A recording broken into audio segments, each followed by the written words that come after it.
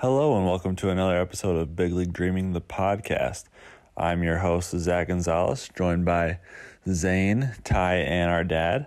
And today we are doing a post-game recap of the May 15th game between Zane's Boston Red Sox and my Seattle Mariners. Hit him with the intro song, Ty. Oh yeah, I was big league dream. For as long as I live, always, I'm big league dreaming. I never got to bat in the major leagues. I'd have liked to have that chance, just once. To stare down a big league pitcher. Make him think you know something he doesn't. Chance to squint at a sky so blue that it hurts your eyes just to look at. To feel the tingle in your arms as you connect with the ball. To run the bases, stretch a double into a triple, and flop face first. Wrap your arms around the bag.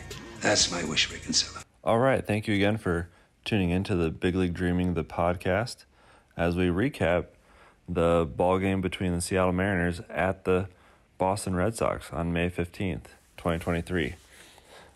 Going into the game, Mariners had a record of 20-20. Red Sox sitting at 22-19, which I think is a little surprising for some people in the baseball world at how good the Red Sox are off to start the season. Going into this series, well, the Mariners just came off of winning 2 out of 3 against the Tigers over the weekend. They're trying to go for the sweep on Sunday, couldn't get it done, lost a tough game. They're going into a 3-game series with the Red Sox. They have Thursday off, and then they're going into Atlanta to face one of the top teams in the whole National League. So they got to play some good baseball over this next week here to try and maintain that 500 record that they have so far. The good thing is the Mariners pitching staff, they have the best FWAR in the whole major leagues, which is wins above replacement according to Fangraphs. They are number 1.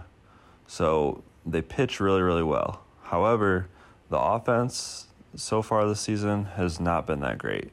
Julio has struggled big time. Teoscar Hernandez has struggled. Thankfully, Jared Kelenic was crazy hot during the month of April. And now Ty France is starting to figure things out offensively. So things are starting to go in the right directions. Things are turning around. But I'm glad April's over. They can kind of put that behind them and hopefully get onto the right track here. On the other end of the spectrum, the Red Sox are hot. They have some guys that are just crushing the ball right now. They said before the game that they lead the Major League Baseball in average and runs scored for the month of May. However, they have allowed 57 home runs, which is the third most allowed in all of the majors. So going into this series, I like Seattle for this matchup because Seattle doesn't string a lot of hits together typically, but they do have home run power. So I was looking for, good pitching from Seattle and maybe some clutch home runs. Today's game featured George Kirby, who's arguably who's one of the Mariners' best starting pitchers, against Tanner Houck. Didn't really know much about Tanner Houck going into the game. He did look really, really good early on. He went through 4 innings, only gave up 1 hit, and he started on the left side of the rubber, on first base side of the rubber, and his stride was toward third base. So he was really throwing against his body. He kind of looked like Chris Sale a little bit. But then in the 5th and 6th innings, Mariners got to him. Cal Raleigh ended up having 2 home runs, and that led the Mariners to a 10-1 victory at Fenway. George Kirby looked awesome tonight. He ended up going 6 2/3, only 1 earned run, 6 strikeouts, and 1 walk. Good enough for his 8th consecutive quality start. Like you guys know, I could just gush about George Kirby all day long. I love his command. He never walks guys. I love his fastball ride at the top of the zone, and his off-speed pitches are nasty. They were saying before the game started that he has the second fewest walks in the first 32 career starts for a pitcher since 1901. only 25 walks. His strikeout to walk ratio is over 11, and that leads the American League. So not only is he not walking anyone, he's striking out a lot of guys as well. The way that teams can get to him is swinging in the counts early and really jumping on the fastball because he's such a strike thrower. But that command and control that he has, he's able to put guys away. He has a very controlled, repeatable delivery. So like, for example, the Mariners just brought up Bryce Miller, their number one pitching prospect. He's very high leverage. He's got his whole body into every pitch. He's falling off the mound toward the first base side. But he's throwing 97, 98, good ride. He spins it well at the top of the zone. Kirby, it's just an effortless 95, 96. Saw a lot of 97s out of him tonight, which is good to see. His velocity ticked up a little bit so far this year. But 15 hits tonight for the Mariners. Only the third time this year they've scored 9 runs or more. So a pretty uncharacteristic offensive game for Seattle tonight. Interested to see if they can kind of stay hot and keep this going into the rest of the week. They'll have Luis Castillo, their ace, starting tomorrow night at Fenway. So that's kind of from the Mariners side of it. The outlook on the game. Zane, I know you were at the game tonight. Probably not the most fun game to go to as a Red Sox fan, but I feel like just being in that ballpark, one of the most historic parks in all of Major Leagues, it's always a good time going to Fenway. So Zane, I'll pass it on to you. Give us your take on the game. Let us know if you're going to the game tomorrow, and maybe a couple of things you saw from the Red Sox perspective. Yeah, Zach, you're definitely right. That game was not the best game to go to, but anytime you can go to Fenway, it's a good time. It was awesome to be able to get out here, see the city of Boston, go to Fenway. Wish they could have pulled out a win, but we'll go again, tonight when the Mariners and the Red Sox play each other again. Tough night for the Red Sox. I mean, they're a team that, it's been surprising that, they're out to a good start, but their offense has really carried them the entire way. I said, I think in our preseason predictions, I was like, look, their pitching is going to struggle. It's going to be a mess, and it has been a mess for them all year. It's been a mess with who's going to be in the rotation. If you can't even figure out the rotation, it's going to be a little bit of a struggle, and it's, guys are constantly in and out. There's talks of them doing a 6-man rotation. Their bullpen's been a mess, especially, going into the series, Kenley Jansen gets his 400th save and then blows the next 2, and they end up getting swept by the Cardinals. So, it's tough when your closer's struggling, and then, your middle to late relief guys aren't doing that great either. It would have taken the Red Sox to really put up an offensive number against the Mariners to pull this one out. And it's tough to do against a pitcher like Kirby. But Tanner Houck started for the Red Sox. He looked good on the mound for the first 3-4 innings. And then, that 5th inning was not that great. I think that's when he gave up the 2-run bomb to Cal Raleigh. And then, started the 6th inning, which was questionable in my mind. But, he gave up, I think it was like a leadoff double, and then struck out the next guy, got to the top of the order. And they brought in Bernardino, which was really weird to me. But I guess Cora wanted Bernardino to face a lefty and J.P. Crawford, which, whatever, but you got to remember, that guy's got to face at least 3 hitters. Bernardino, I'm not super high on him. Dude throws a 75-mile-per-hour curveball. Not that impressive. But they rode him a little bit. He gave another home run to Cal Raleigh to give him the first hitter to ever hit a home run from both sides of the plate. First catcher to hit a home run from both sides of the plate at Fenway Park ever. So at least I got to see some history.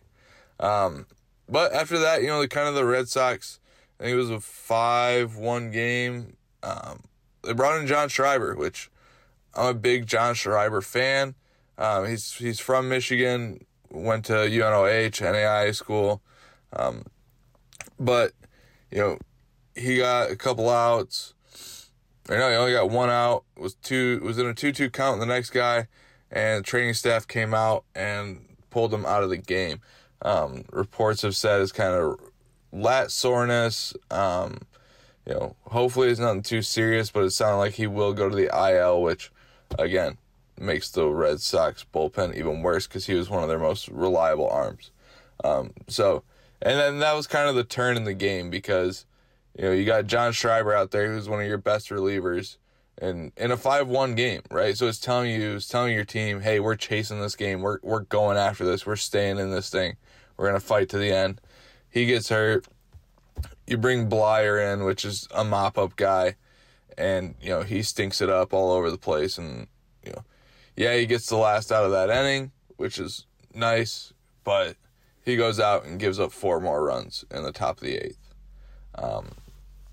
And that entire time they had nobody warming up. So it kind of told you that, like, hey, we're packing it in the 8th inning. Like, our offense isn't doing much. Verdugo just popped up with the bases loaded to end the inning. Like, our chances are slim. And after that 8th inning, I kind of knew, hey, they could bring in a position player here. Like, I looked at my wife, and in the bottom of the 8th, I said, hey, I wouldn't be surprised if they bring in a position player because they're down 8. It's 9-1 right now, and that's when you can bring a position player in. And it looks like they're not winning this game. So Pedro Reyes came on in the 9th. Only limited him to 1 run. Got Cal Raleigh out. Someone could. And then, he got a hit in the bottom of the 9th. So got to see some cool stuff. I mean, baseball is a weird game where, stuff, you're going to see something new every time you go to the ballpark. Like, the first catcher hitting a home run from left-handed and right-handed, first time ever in Fenway history. You could go and see Pedro Reyes throw an inning, only go up 1 run, and then come in the bottom of the 9th and get a hit. And baseball is so great like that. So, we're going to go to the game tonight. We'll see how it goes. Like I said, the Red Sox are going to finish 4th, 5th place. I still hold true to that. I don't think their pitching is going to hold up. I think they're going to win. They're probably going to hover around that 500 mark, which if they do, great. If they don't, I wouldn't be surprised. If they finish 10 games above 500, I will be very impressed. But this Red Sox team, it just comes down to their pitching. Their pitching is not great. Bottom of the barrel in a lot of categories. So, but being in the ballpark was a great atmosphere, packed on a Monday night. This is what you expect in Boston, man. Just absolutely packed on a Monday night. But very interested to see what kind of what Ty and Dad have to say about the game, watching it on TV. So what do you guys got? Thanks, Zane. Nice recap, nice insight on the Red Sox. Glad you were able to go enjoy the game. I hope you have a great rest of your trip. I'm going to cover some key moments of the game. I guess the biggest one that we got to talk about is Cal Raleigh hitting the 2 home runs. I don't think that second home run's landed yet. That was a monster shot. And I saw a fun fact after he hit that second one. I was watching the game on the Mariners broadcast, and they brought up that he was the first catcher in history to hit 2 home runs from each side of the plate, left-handed, right-handed, in Fenway Park, in the history of Fenway Park. So I thought that was a pretty cool stat. Some other key moments, George Kirby looked great, like you said, Zach. He had 6 strikeouts. Early on, he was just painting those corners, and I haven't seen him pitch before, and I was pretty impressed by how spot on and how accurate he was on those corners. He was just painting the corners really early on. So George Kirby looked good, and then another key moment that I wanted to bring up was Suarez's 2-run home run, former Whitecap. That was just a monster shot, and it was in the 8th inning, so it kind of just added on to the damage. And I think around the 6th inning, when the Mariners kind of broke out and had those few runs, it kind of looked like they were going to coast the rest of the game. when they were up 5-0. But Rafael Devers had a nice double right after that to answer, and it kind of looked like, oh, maybe the Red Sox might string it together here in the 5th and 6th, and if Kirby gets out of the game, then they might put some runs together. This might be a game, but towards the 7th and 8th, when the Mariners kept scoring, it was kind of just over, and then the Mariners had that nice double play to end the game. So overall, those were the biggest moments I saw from the game. I'm going to pass it on to you, Dad, and you can kind of finish up and tell a little bit more about that Cal Raleigh story. Thank you, Ty, and thank you, Zane and Zach. Zane, Zach, and Ty are the sons, and I'm the dad. I'm Big League Dreaming, the podcast. We really appreciate you tuning into our show and, hearing our conversations about baseball. It's a lot of fun as a dad to just sit here and talk about this great game, right? And there's so much we could talk about every single week. But today's assignment was to watch last night's game between the Mariners, Zach's favorite team, and the Red Sox, Zane's favorite team, playing May 15th at Fenway Park. You've already heard some of the recap of last night's contest, if you want to call it a 10-1 Mariners win a contest. A contest where you have a position player pitching in the 9th inning, Pablo Reyes, for the Red Sox, just getting out of that inning with only giving up 1 run. I didn't realize he was playing on the team. He's a recent acquisition for the Red Sox. I just loved his spirit, right? I mean, he comes out there, plays the game, played well defensively. I don't know much about him, so I'm going to do a little research because he seemed like an interesting player to be in that role. I'm so excited for Zane, the longtime Red Sox fan, to be at Fenway Park for last night's game. I think he's going again tonight. I'm excited for him. It's always great as a fan of your favorite Major League team to be able to go to the home game. Yes, folks, I know it's crazy. I'm a longtime Tigers fan, and all my 3 sons have different favorite teams in Major League Baseball. That's a long story for another day, which we'll have to break down in an upcoming podcast. But speaking of, I look at things also because I'm a journalist. I look at things from a bigger perspective, and I root for all teams. Last night I was rooting for both teams, and my wife's like, "What are you doing?" We're going to root for the Red Sox because, it's Zane's team and they're playing at Fenway. I say, yeah, but I love Julio. I want to see him break out of this slump, and have a big game. Well, it wasn't Julio that had a big game, right? It was the catcher, the switch-hitting catcher for the Mariners, Cal Raleigh, who grew up idolizing Red Sox catcher, an icon for Boston fans, Jason Varitek. And it was cool to see him accomplish something that even his hero didn't accomplish. He grew up a lifelong Red Sox fan. In fact, his dad was at the game last night. And it just was really cool to watch the whole thing happen. Was his dad at the game? No, it was George Kirby's dad who was at the game. That was a lot of attention put on him. That was cool, too, to watch Kirby pitch. He's an incredible pitcher, Zach. You're right.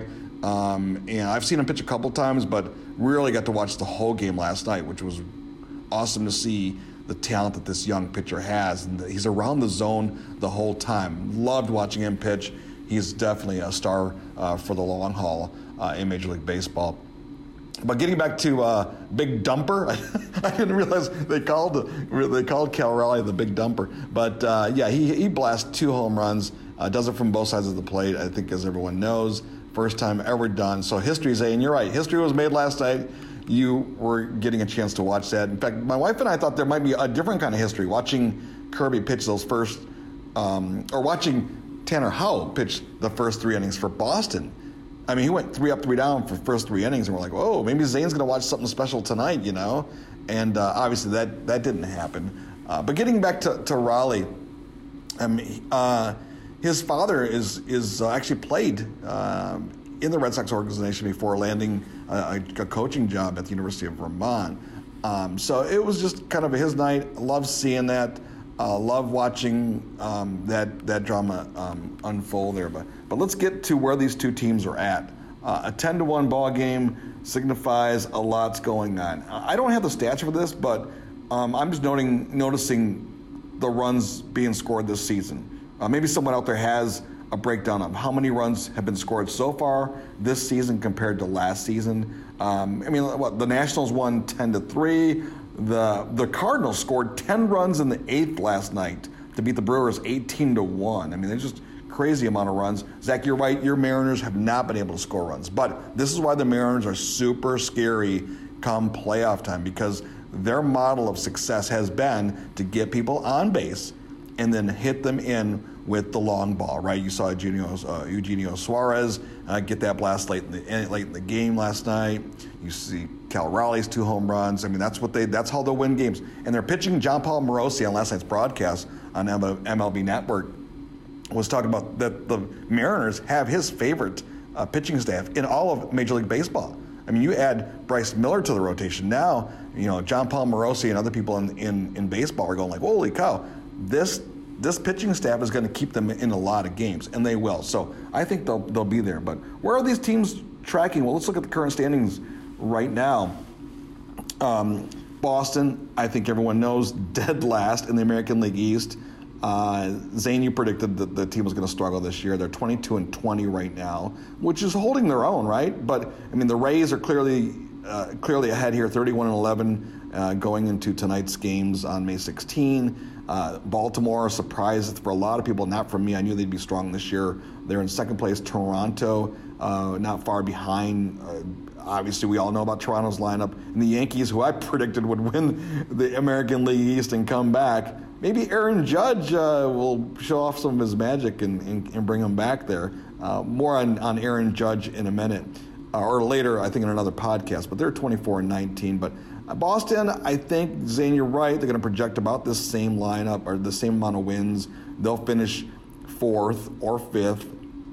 I don't think they have a 3rd, just the way these other teams are playing. And Zach, your Mariners are 21-20. Texas, I mean, a surprise for everyone, leading the American League West. Houston is in the second place at 22-19, 3 games behind Texas. They're going to be there, I think everyone. Angels at 22-20, the Mariners at 21-20, Oakland in dead last. They have no chance, obviously. But the Mariners I think they'll hover around that 500 mark and hopefully get up there past the Angels and be in contention for a wild card. Don't know if that's going to pan out, but I think it's really interesting.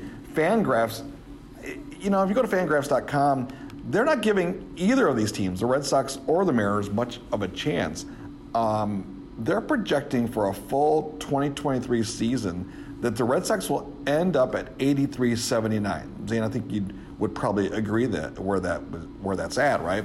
But for the Mariners, they're also projected at 83-79, which probably won't get them into the playoffs.